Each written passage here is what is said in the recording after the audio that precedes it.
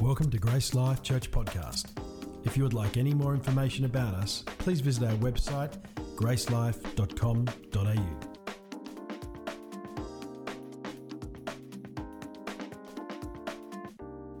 Now, we're obviously not going to preach the whole passage, but I want to take some keys from this passage in particular. And can we put that picture up, Chris, of the spot the difference? All right, who used to play these games back in the day where you'd have one picture and there would be certain things on the other picture that were different? You used to play them, spot the difference? All right, who wants to win a prize? Put your hand up if you can tell me one difference. Yep. The frog on his shirt. Well done, well done. Yep. Sunglasses. Yep. Brown, what? Butterfly. Who said that? Who said butterfly? You've gotten 2 chocolates. Yep, down the back. Colour of the bin. Yeah. Yeah. All right, good. You guys are on. If you did get one, I'm going to give you a coffee after the service. Please see hospitality for that. See Julie after the service. Now, here's a question I've got for you. Which one is the original?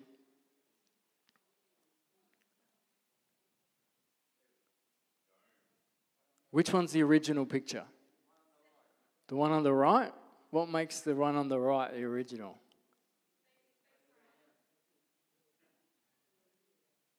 The answer is no one knows. But we sometimes assume that it's the one on the left that's informing the one on the right. As we open up the Bible, we are given the opportunity to spot the difference. To spot the difference between what we see in the Word of God and what we see in the culture that we live in. To spot the difference between what we see in the scriptures that we read in our own lives. As we hold the Word of God up to ourselves, it actually presents us with a mirror that shows us where we are in alignment with God's Word, with God's ways, with God's will, and where perhaps we're out of alignment. And in this case, we do know what the original is. The original is the Word of God. The original is God's desire and design for humanity. Some of these letters that were written to the early church also act as a spot the difference for the church, where there has been certain issues, certain things that have been taking place within the church community that the apostles addressed by saying, this is the way that God has said it should be, and this is what's taking place right now. And so we want to bring this back into alignment with God's Word, with what God says, with God's ways of doing things. And when Paul and Timothy write to the Colossians, they have this intention as well. We read that there was some great stuff that were happening within the church. He said that you guys are learning to love people well as the Holy Spirit has shown you. There is faithfulness. He calls them faithful brothers and sisters. There's a lot of fruit that is coming in this church. And we would see that it's quite a new church. It's quite a young church. It's not too long after Jesus has been resurrected that this church is actually planted, which kind of makes me think, if they're already starting to veer off track, we got to be super careful now, a couple of thousand years later. But we see that there were certain things that were taking place in the church in Colossae that Paul wants to address. As we heard last week, the first 2 chapters of Colossians really deals with the theological understanding. Who is Christ? Who are we? What does it mean to live, to see Christ as He is? And then the second 2 chapters shows us what it means to live in response to what we have seen in the first 2 chapters. Paul writes it in a way that it sets up for the right type of believing before we start to look at right type of living. Right believing will enable right living. When we trace back some of the patterns in our world or in our own lives where perhaps we're living out of alignment with God, you can kind of trace back and you may see that there's a belief about God, about ourselves, about sin, about our world that is just a bit askew. And so he calls us to renew our minds, to be transformed by the renewing of our minds, the beliefs, the things that we hold on to. And in turn, those things will guide the way that we live. And so you see this pattern. He wants to deal with our believing before he deals with our living. Deal with what we believe before the way we are living. But there's three things that I want to take from this first portion of Colossians. The first thing is this: the church had drifted. As I said, they were recently planted. There was a zeal within the church. There was good things that were taking place, but there were some areas in the church life where they had drifted from God's word. Verse 23 says, "But you must continue to believe this truth and stand firmly in it. Don't drift away from the assurance you received when you heard the good news. The good news has been preached all over the world, and I, Paul, have been appointed God's servant to proclaim it." What I find challenging but also encouraging about this concept of drifting is that it's not necessarily something that we set out to intentionally do. It's not necessarily a denying. It's a drifting. And the church in Colossae had drifted from the original gospel that they had received and believed. And so now they were seeing the outworking fruit of believing a mixed message. And so Paul says, don't drift away from this assurance that you have. Don't drift away from it. I don't know if you've ever been swimming at the beach and you start off in one point of swimming. Perhaps you're right between the flags, and then you're swimming along, and then you look up and all of a sudden you're near Rottnest.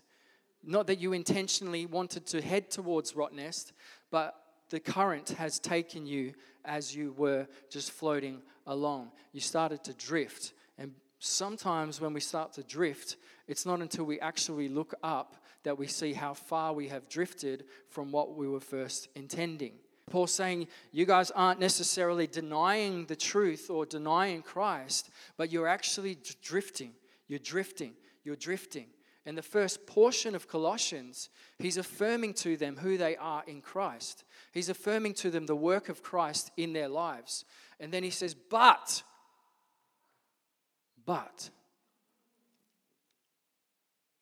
be careful not to drift away from this truth. Be careful to be holding fast to this truth. Be careful to be planted in this truth. Because if you don't, you might drift away. This is not just an encouragement to the letter to the Colossians. This is an encouragement to the church today, to us today, to me individually today. Perhaps you've had moments in life where you have drifted from what God had intended. That you woke up and said, I'm going to go in this other direction.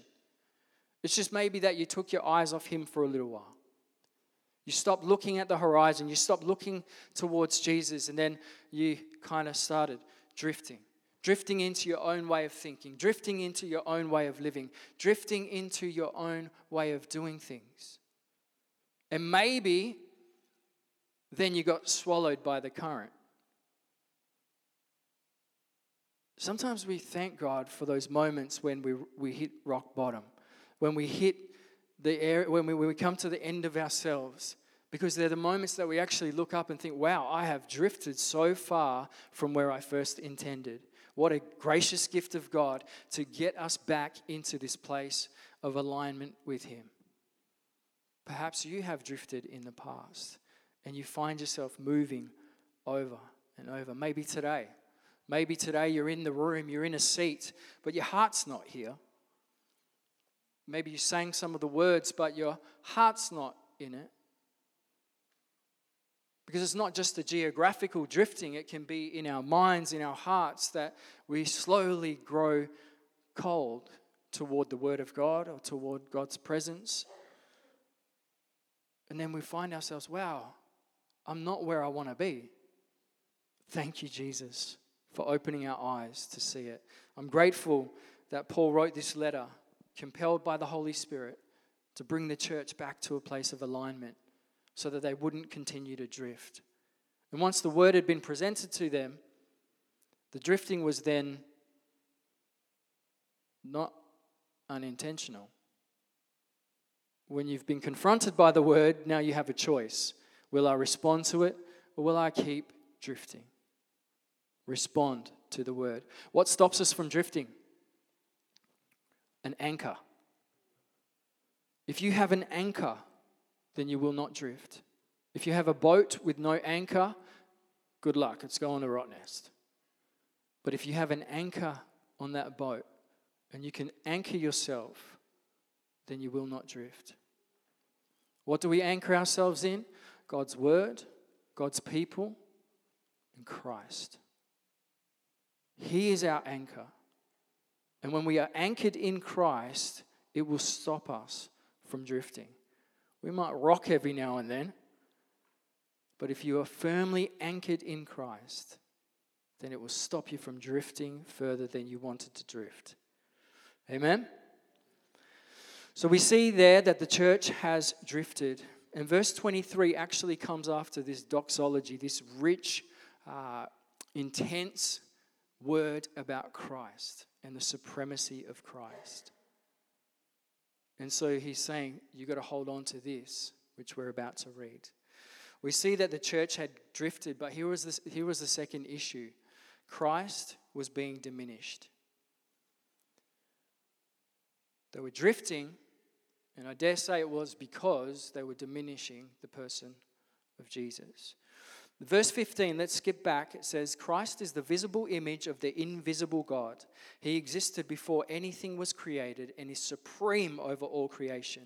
For through him, God created everything in the heavenly realms and on earth. He made the things we can see and the things we can't see, such as thrones, kingdoms, rulers, authorities in this unseen world. Everything was created through him and for him. He existed before anything else, and he holds all creation together. Christ is also the head of his church, which is his body. He is the beginning, supreme over all who rise from the dead. So he is first in everything. This tells us what the Colossians were struggling with. They had diminished Christ from being sovereign, supreme, divine, to being just another additional God to all of the other gods that were culturally accepted and worshipped at that time. There was a thing around at that time, polytheism, which meant there were many, many different gods that were acknowledged and accepted as being God's little g. There were gods for the sun, there were gods for the moon, there were gods for the waters, there were gods for fertility, there were gods for all different things. And all of these gods were seen as almost equal in the sight of man. And all of these gods were worshipped for different things in different ways and different meanings. And in this time, this was a huge thing that the church had to navigate. It was widely accepted. And not just were they thinking Greek gods at this time, but they were also looking Roman kind of mythology, mysticism, different gods from a different culture that were being pushed in. And so the Christians at this point in time had to navigate this. And what was taking place was that others were coming into the church and telling them that they can worship Jesus just as they worship these other gods. That he is just another one of the gods that has been created for us to worship. And so Paul is bringing that right back into realignment with what the truth is, that Christ was not created, that he has existed for eternity, that he is God, and that he should be worshipped as God. Bringing back into alignment. He's not just another God. Can we show that other picture there, Chris? Not that one. One before, the unknown God up the top. Yeah. So this is part of what was belief system at that point in time, was that there was an eternal God or an existent God who was actually unknowable by humanity, who was too pure, too big, too eternal to ever be known by humanity. And so he then created these demigods or these other angels or different things that were then added in as a layer that humanity could then worship, humanity then could interact with. And what they did was they took Jesus and added him into that second realm. And they said that he's just another one. He's just another one of them. And Paul's like, no. He is the visible image of the invisible God. He is God. Christ is God. He was not created. Whilst he was incarnate, he was not created. He was 100% human and 100% divine. Fully God, fully human. And this is where this deception came in, because they were like, well, how could that take place? He can be part of God, but not God himself. And we see this right now all throughout different thoughts of Christianity. If you look at Jehovah's Witnesses, what do they say about Jesus? Well, he was a prophet. He was sent of God, but not God. The Son of God, but not God. The question is around his divinity. Who was he? Was he God? Is he God? And the answer, as Paul tells us, is yes. He existed before all things, and all things were created through him and by him and for him. He was there in the beginning. He'll be there at our end. He is eternal. So don't diminish who Christ is. It wasn't that they were denying Jesus. It was that they were diminishing him to some sort of sub-God, to some sort of half-God. And Paul's like, no. That is not the gospel you heard. That is not the gospel you received. God died for you. This Christ, he is God. The fullness of God dwelt in him, was pleased to dwell in him. You don't need another sub-God. You've got Jesus. He is God. You worship him. Well, that doesn't really relate to us anymore. I dare say it does. And if you look a little at some of the Catholic belief, where we have intermediate saints to which some people pray, that's a creation of almost an idol of a person, rather than worshiping Jesus, which was made possible for us through the cross, through the resurrection. And so Paul's putting this back into alignment. Don't diminish Jesus. Don't diminish him. Again, just as we drift, sometimes, we don't deny him and just say, like, I no longer believe in Jesus. I don't believe in him, or I'm not going to follow him. But we diminish him. We make him smaller than he is. We squash him down till he fits into our lives. We squash him down until he fits into our understanding, to what I want, to what I believe. Can he fit inside my mind? And we diminish the person of Jesus to something other than God. Jesus is not your homeboy. Jesus is Lord. Yes, he is our friend. Yes, he loves us, but he is holy. He himself is God. And so this letter is really correcting this. Don't walk off track, because if you start to believe in a gospel that does not hold Christ as Lord, then you are in trouble. You are going to dangerous territory. Do not be deceived. Jesus is something different. By people who knock on your door and tell you that Jesus is not divine. It's happening right now. But what about your personal life? Are there areas in your personal life where you diminish Jesus? Where you quell his authority, when you just package him up into something that's tolerable? This is the risen, eternal, supreme, sovereign Christ. At times I wonder if our small expression of Christian life is actually a result of our small understanding of the Christ that we serve. Perhaps if we expanded by the Holy Spirit, if He gave revelation to see, as Paul said to the Colossians, I pray that you would know His perfect will, that you would have understanding of who He is, that you would grow in your knowledge of Him. Perhaps if we allowed that to happen, that our expanded view of Jesus, His holiness, and held Him in reverence, then our lives would get bigger as well. That as we give Him more space to be Lord, that our lives actually enlarge under His lordship. His kingly rule is not something that is restrictive of freedom, although some people would say it is. If I follow Jesus, then I've got to stop doing this and stop doing that and stop doing that. No. You come into alignment with Him, you follow Jesus, your life actually expands, your heart expands, your world expands, because He brings you to a place of freedom. Anything outside of Him is death.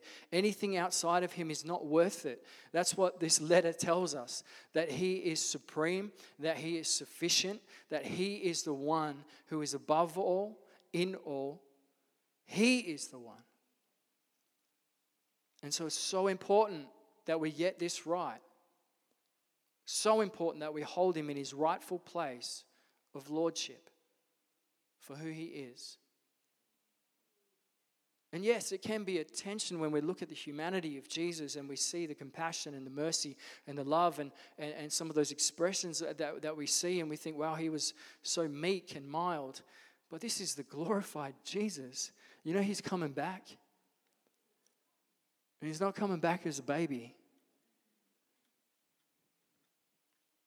He's coming back in glory and in power. He's coming back. So let's not diminish Jesus. Let's not diminish who He is. We read on a little bit more. And so we've seen the church has drifted. Christ was being diminished. And here's the last thing I want to take out of Colossians. It was that God was being divided. God was being divided. Plato, who was a Greek philosopher and was influential in shaping some of the thought around this time, had taught something called dualism, which believed that basically the flesh or the human body is evil. It's the source and the origin of evil. He actually explained it that this body is a prison, a meat prison, and that the spirit of a person is the good part of a person. And so they actually believed that when we needed to die so that the spirit could be free, the spirit could have life. And this was a popular kind of thought at that point in time, which was counteractive to the gospel, which taught about God who became man, who took upon flesh. How can the divine live flesh? And that was a question that they would ask, and we see it in this doxology as well, because in verse 19, the end of 19 there, it says, "For God in all His fullness was pleased to live in Christ, and through Him God reconciled everything to Himself. He made peace with everything in heaven and on earth by the means of Christ's blood on the cross. This includes you who were far away from God. You were His enemies, separated from Him with your thoughts and actions. Yet now He has reconciled you to Himself through the death of Christ in His physical body. Physical body, it's important. As a result, He has brought you into His own presence, and you are holy and blameless as you stand before Him without single fault." The Father and the Son have always been one. They have always been in perfect unity. Distinct in person, but united in essence, united in godliness. That's who they are. The teaching that was taking place was that there was a division, that Christ became human and lost the divinity, that he was just another man who then was elevated as a kinder God. But at no point were they divided. Father, Son, Spirit, perfect communion, perfect ongoing unity. And the issue was coming when they were starting to say that they had been divided. And we see in this that it says that God in all of his fullness was pleased to dwell in Christ. And when Paul's saying God, he's referring Father. You'll see this throughout Colossians 1. There is this rich pointing to Christ, but you want to see all of the connections to the Father. That there's never a division between what Christ did and what the Father was doing. In fact, we see that in the Father through the Son rescued us, forgave us our sins, reconciled us, reached the Gentiles, and now resides in us. All of those things are in Colossians chapter 1. And all of those things are connected. Christ did the work, but the Father was involved. There was never a separation between them, nor will there ever now be a separation between them. They were always one, and they will always be one, together. And the Father had rescued us through the Son, and the Father had forgiven our sins through the Son's sacrifice. And the Father has reconciled us through the Son. You see this over and over and over again. And Paul wants them to know that these things are connected, that Jesus wasn't acting on his own, that they were working in unison, in unity, in perfect harmony as one. Perfect harmony, together as one. The fullness of God dwelt in Jesus. And then it doesn't stop there, because he then goes on to say, not only did the fullness of God dwell in Jesus, but now, here's a secret that has been hidden for generations. Christ now dwells in you. You are now united with the Father and the Son and the Spirit in Christ Jesus eternally. Just as the Father and the Son were one, you are now one with the Father and the Son and the Spirit. He says it there, verse 26 and 27. This message was kept secret for centuries and generations past, but now it has been revealed to God's people. For God wanted them to know the riches and the glory of Christ for you Gentiles too. And this is the secret: Christ lives in you. This gives you assurance of sharing his glory. You have been united with Christ. Later in chapter 3, he says that your life is now hidden in Christ. Christ in you and you in Christ. This union actually defines our Christian lives. We cannot live in separation to Christ because he is in us and we are in him. And this is our hope. This is the assurance that we will share in his glory, that we are caught up in this life. You see, there were issues in the church, and yet at the beginning of the letter, listen to what Paul addresses them as. He says, this letter is from Paul, chosen by the will of God to be an apostle of Christ Jesus, and from our brother Timothy. We are writing to God's holy people in the city of Colossae who are faithful brothers and sisters. But hang on a second. They were getting stuff wrong. They were messing up. They were drifting. They were all over the place. But he affirms their identity in Christ before he deals with any behavior. Do you know who you are in Jesus? And do you know who he is in you? Because that will dictate and define the way that you live. If you understand that you are in him and he is in you, then that changes the way we think about ourselves. It changes the way we beat ourselves up when we mess up. It changes the way we respond to certain things. If we know that he is in us. This is the secret that generations long to know. And we hold it sometimes in such light stead. Christ in you. Man, the disciples, they struggled with the resurrection. But they had to go through the understanding, the revelation of the resurrection so they could get ready for the thing that was going to blow their minds. Because even in Jewish culture, in Jewish thought, this was what God resides in people, not in temples. And yet the word says we are temples of the Holy Spirit. We are the place that He chooses and delights to dwell. Christ in you, the hope of glory. Christ in you. And He is the one that defines you. He could have written this letter and said, to the filthy sinners in Colossae, you guys are absolute muppets. But He doesn't define them by the behavior, by their actions, by anything like that. He defines them by who God has made them to be. You are God's holy people. You are saints. You are who He says you are. Yes, you might make mistakes, but you always come back to this point. I am His. He is in me.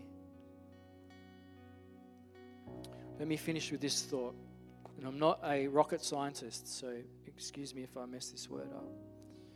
Scientists actually found, they were asking the question for many, many years in how our bodies are held together. What is it that holds the cells within our bodies together? And they actually found that there is a protein molecule that holds all of our internal system together. It's been described as like glue that holds the body together. Can we show that picture now, Chris? This is what it looks like. Under a microscope, it is in the shape of a cross. Some may say that that's a bit of a coincidence. It's called laminin.